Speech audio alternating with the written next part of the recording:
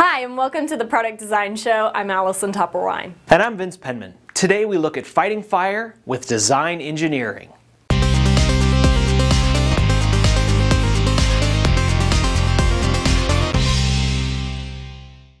You've probably seen it before, an out-of-control fire hose and someone trying to get a hold of it. Some parents may say that it's similar to what they have to deal with when their kids are on a sugar high. But the incredible power seen in a loose fire hose is due to the high velocity and flow rate of the water exiting the nozzle. It's the velocity that allows the stream of water to travel a long distance so the firefighters can maintain a safe distance from the fire. And most of us know that using more water at higher flow rates would be faster at putting a fire out.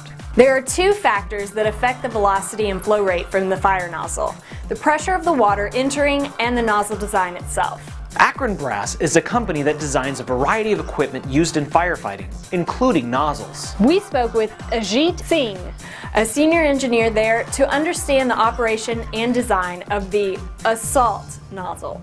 Ajit explained that some past nozzles were designed to ensure a constant pressure water flow, no matter how much water was being pumped through. That nozzle design is called automatic. They have a spring-loaded baffle mechanism at the exit to restrict the water flow. The spring allows the baffle to open more if there's an increase in water supply to the unit, maintaining the pressure while allowing more water to flow through. Their main advantage is that the adjustable opening provides a steady stream flow pattern with varying water supply conditions. But fire crews encounter different water flow conditions at each fire scene. A traditional automatic nozzle may shoot a water spray that looks good, but could severely restrict the amount of water flow in case of a pressure drop. In this case, the amount of water in the spray may actually be very different, leading to some risk for the firefighter. That's why Akron Brass designers came up with a fixed baffle design. This ensures that the controlling gap at the baffle remains constant, and a pressure drop will not cause a severe decrease in the amount of water flow. To allow a fire crew to use the nozzle for a variety of locations, the baffle is interchangeable so the fire crews can match the nozzle to their desired water flow to get an optimum stream quality. Ajit and his team used CreoDirect modeling to quickly develop different geometries for their baffle designs.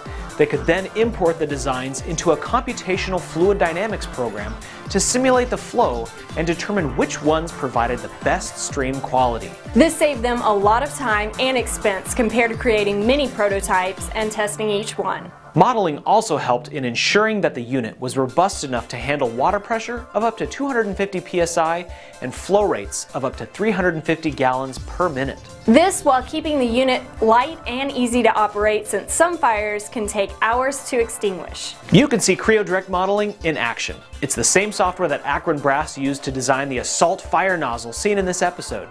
Just go to ptc.com/go/modelingpe. If you like the show, please give it a like on Facebook, subscribe on YouTube, or give us a rating on iTunes. We'll see you next week for more great design engineering.